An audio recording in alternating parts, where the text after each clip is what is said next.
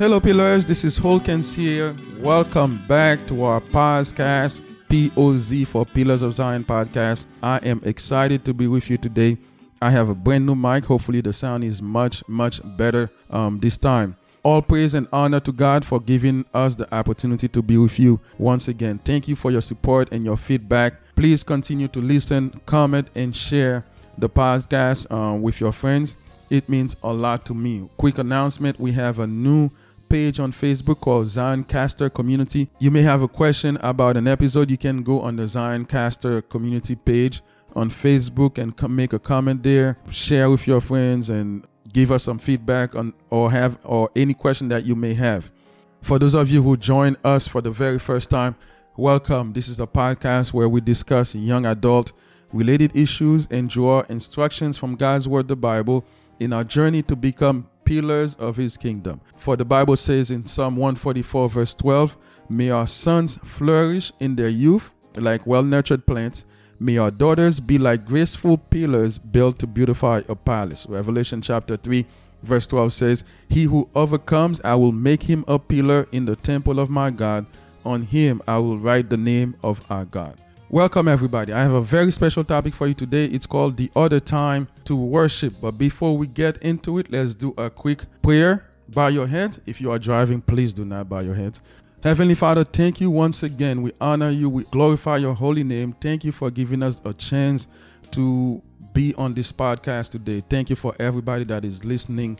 Thank you for giving us another day, for we know that not many have the opportunity to be alive today with so many things going on in the world. Thank you once again. Thank you for all of those who join us on this podcast. May your spirit be with us. May your word be imparted in us, and may we find instructions in our journey to become pillars for your kingdom. Thank you. We pray you be with us. In the name of your Son, Jesus, we pray. Amen. Our topic for today is the other time to worship. First and foremost, what is worship? It is an expression of reverence to God. In 2 words, it is pleasing God. A longer definition would be act, talk, do, behave in a way that honors God.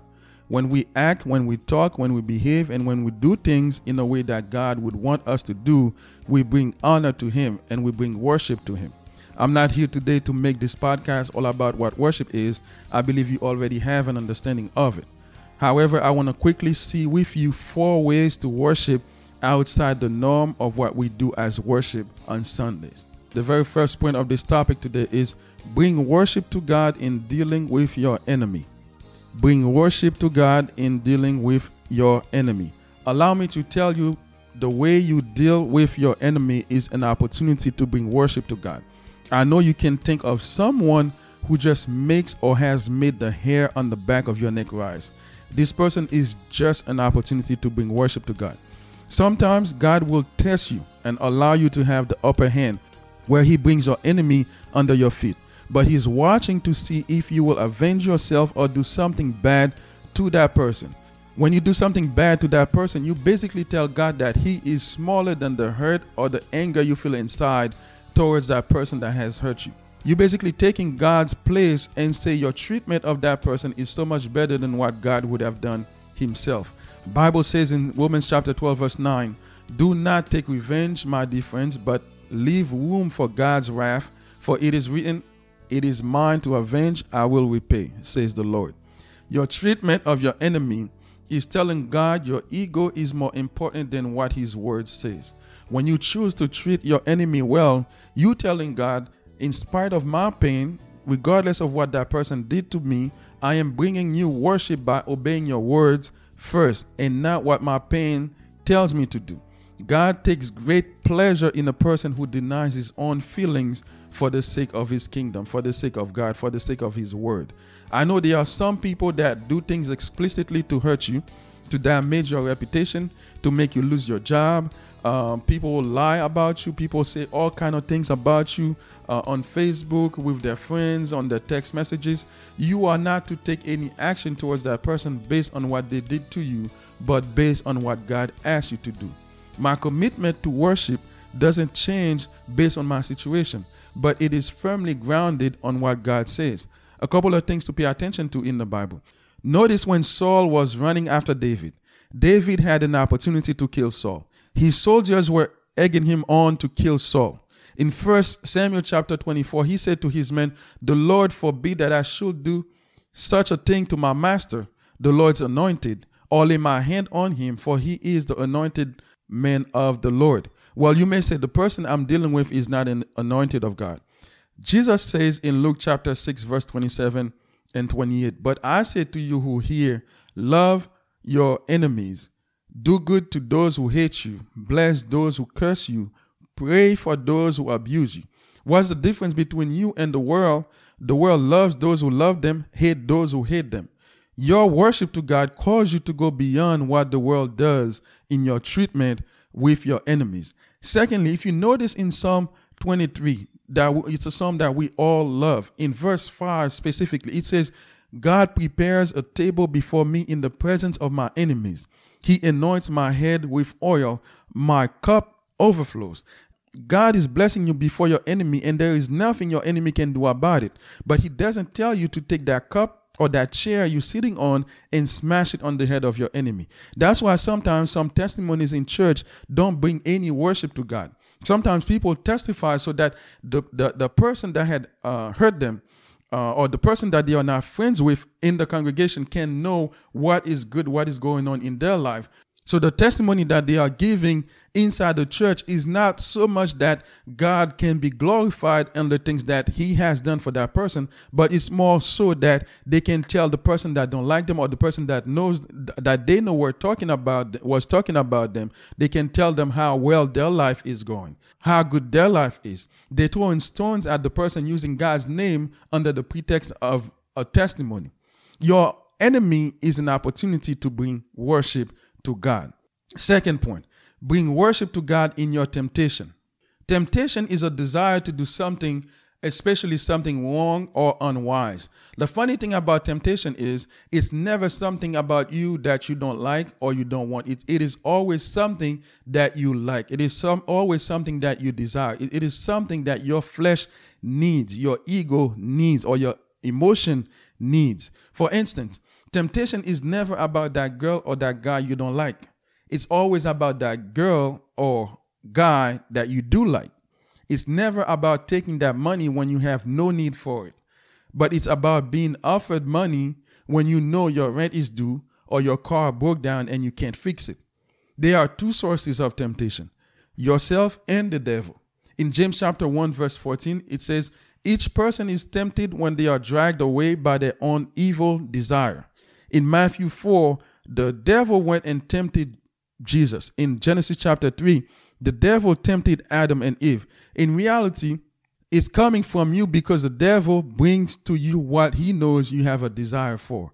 We bring worship to God in our temptation when we choose to deny our flesh what our flesh needs, what our flesh desires, our ego, what our ego needs, what our ego desires. God is pleased with you because you choose him over your urges. Regardless of what I may be in need for, I choose to worship him. I choose to deny what my flesh needs so I can follow what God needs. It's not all about standing inside the church and raise your hand. It's about how you react to that temptation that comes your way. Your flesh will bring you temptation. The devil will bring you temptation, but that is an opportunity for you to bring glory to God in the way you react to that temptation. Notice as soon as Jesus himself finished rebuking the devil, rejecting the temptation, the angels came to worship him. His human side resisted the temptation. His God side received the worship. He rejected the temptation so God can receive the glory. It so happens to be that he is also God, so he's the one that received the glory. Worship is all about bringing glory to God. Worship is all about honoring God. When God sees that something that is a temptation to you, something that is very appealing to you, and he notices that you choose to deny that thing when you actually have the perfect opportunity to do it, and you choose to deny it because of him, he is worshiped by that. Third point, bring worship to God by being the best you. Part of our worship to God is to be the best you, the best self that you can be, or to continuously improve yourself day by day in all area of your life, educationally, spiritually, financially, socially, morally, emotionally. God does not need us to be with our hands up 24/7 saying hallelujah. That is not even humanly possible. However, he wants us to be the best self that we can ever be to him. God sends you to be you. God knows exactly what he sends you, what he puts inside of you. By not being that best person that he wants you to be, you are not worshiping him. Please don't go tell your pastor or someone that I say that you don't have to come to church to worship. Context is everything. Your church experience is also part of your daily worship to God. He wants us to bring him worship inside the church and outside the church. An example, I have two boys, a 6-year-old and a 2-year-old. Every time I go to my son's room, I see them playing together, watching TV, or even sleeping. I am happy. At that stage in their lives, they are doing exactly what I want them to do. For those of you who may have children that are much older than my sons, you take great pleasure in watching them push for excellence in their lives by going to school, doing their chores, doing their homework so they can be their best selves. Every once in a while, I would give my son something and they would say, thank you. But they are not in front of me every single day saying, thank you, daddy, thank you, daddy. You're such a great father. I am pleased with them being who they are and living how they are right now. A father is happy watching his son succeed in school, getting good grades, graduate and getting a diploma, getting a job, getting a promotion, get married. The father is very proud of his son. That's the father's will for his son. God's will for us doesn't only include being part of the worship service on Sunday. Those examples I just gave you are regular daily life examples. None of them has to do with raising your hands or sing inside the four walls of the church. Proverbs chapter 23:24 says, the father of a righteous child has great joy. A man who fathers a wise son rejoices in him. If God rejoices in us, that means God finds worship in us. A good son brings honor to his father. Being a good son or daughter brings honor to God. God is well pleased watching you as your father doing the things that you are supposed to do. Being responsible, helping someone, taking accountability for your life. That's why in Matthew chapter 5 verse 16 it says, let your light shine before others that may see your good deeds and glorify your Father in heaven. Let my behavior be the reason God's name is being glorified. If you think about that verse for a minute, if you are in a room full of light bulbs or lamps shining, which means inside the church, supposedly we are all Christians inside the church and our lights are shining. Your light here is shining because you are in a room that is dark, which is the world. So your behavior now should be a light to them, shining, which forces them to glorify God. So your behavior brings worship to God outside the church walls. Fourth point, bring worship to God outside the four walls of the church. Paul in the book of Romans presents a clear definition of worship. In the 12th chapter, verse 1, he says, I urge you, brothers and sisters, in view of God's mercy, to offer your bodies as a living sacrifice, holy and pleasing to God. This is your true and proper worship. This is your true and proper worship. To be able to present your body as a holy sacrifice, he explains in the next verse, you have to continually renew your mind with God's will so you can be transformed into that holy sacrifice. The refreshing of your mind removes all the dirt that the world has deposited in it and keeps only the godly thoughts. Your thought dictates your behavior. If your thought is fresh in the Word of God, your behavior changes. The Sunday service worship is part of worship, but that's not all there is to it. The Sunday morning service is an organized, concerted effort among the believers to gather in one place to adore God, to revere God, to put the spotlight on how great and mighty God is, to encourage one another. Where I could be home doing something and someone else is at his house doing something else, Sunday morning allows us to come together in one place in one accord with the sole objective for our minds, our lips all together to show admiration of who God is. However, worship is an everyday thing. Our daily action should be a worship unto God. And when we don't do that, we don't worship him in our actions outside the church. We even cause non-believers to blaspheme his name. That's why in Romans chapter 2 verse 24 it says, God's name is blasphemed among the Gentiles because of you. He's not talking about the 2, 3, or 5 hours you spend in church during the week. In fact, the Gentiles wouldn't find that opportunity to blaspheme God's name because we are on our best behavior inside the church. Everybody's holy inside the church. He's talking about our behavior outside the church hours. Your behavior when you are with your friends outside the church hours. Your behavior during the past 6 days can either enhance your worship experience on Sunday or make it even harder for you to enter his presence into worship when you come to church on Sunday. Sunday should be the culmination, the climax of what your worship has been in the week. Notice when you spend a week reading your Bible, living quote unquote right, your Sunday morning experience or Sunday morning services experience is more pleasant. You are ready, you are excited to talk to people, you are ready to worship, you are ready to fellowship. Now, you know when you get to church how heavy it is to even sing a song when your week has not been the holiest. It's not just about singing only. It's just the people you were around, the kind of thoughts that come to your mind, what TV shows, what movies, or what music you were entertaining yourself with, the kind of conversations you were having, what behavior you were contemplating. Worship is not about Sunday only. God created us to worship him. We probably spend 2 to 5 hours in the church at most.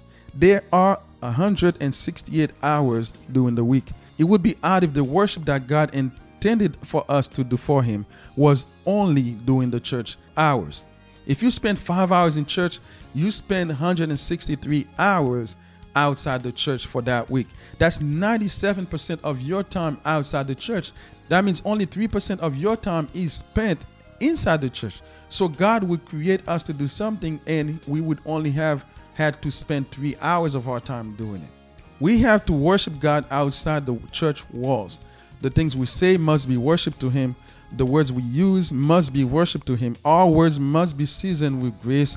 Our action must be in line with what the word of God says in order to bring worship to him inside the church and outside the church. All right, pillars, to review, our topic for today is the other time to worship. Bring worship to God in dealing with your enemy, very important. Bring worship to God in your temptation. Bring worship to God by being the best you, and bring worship outside the four walls of the church. I have some application questions for you.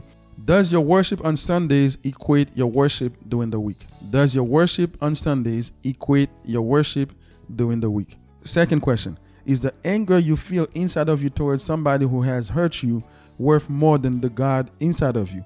Third question, what part of your life that you need to bring to excellence for the glory of God? Fourth question, identify your temptation and how can you subdue that temptation to bring worship to God? Let us pray. Heavenly Father, thank you once again for giving us a chance to be on this podcast today. Thank you for your wisdom. Thank you for your Holy Spirit. Thank you for those that took the time to listen to the podcast. May you add a blessing unto our lives. May we be good worshipers for you, Father. May we bring worship in everything that we do, when we're dealing with our enemy, when we're dealing with temptation inside your church and outside the church. Thank you for this time again. We bless your name. We glorify your holy name. We pray you in the name of Jesus. Amen. All right, pillars, this is Prayers here. Thank you once again for joining us on our podcast, Zioncast. Continue to listen, share with your friends. It means the world to me. Have a blessed day. Have a blessed week. Meditate on these words. Thank you. See you soon. God bless you.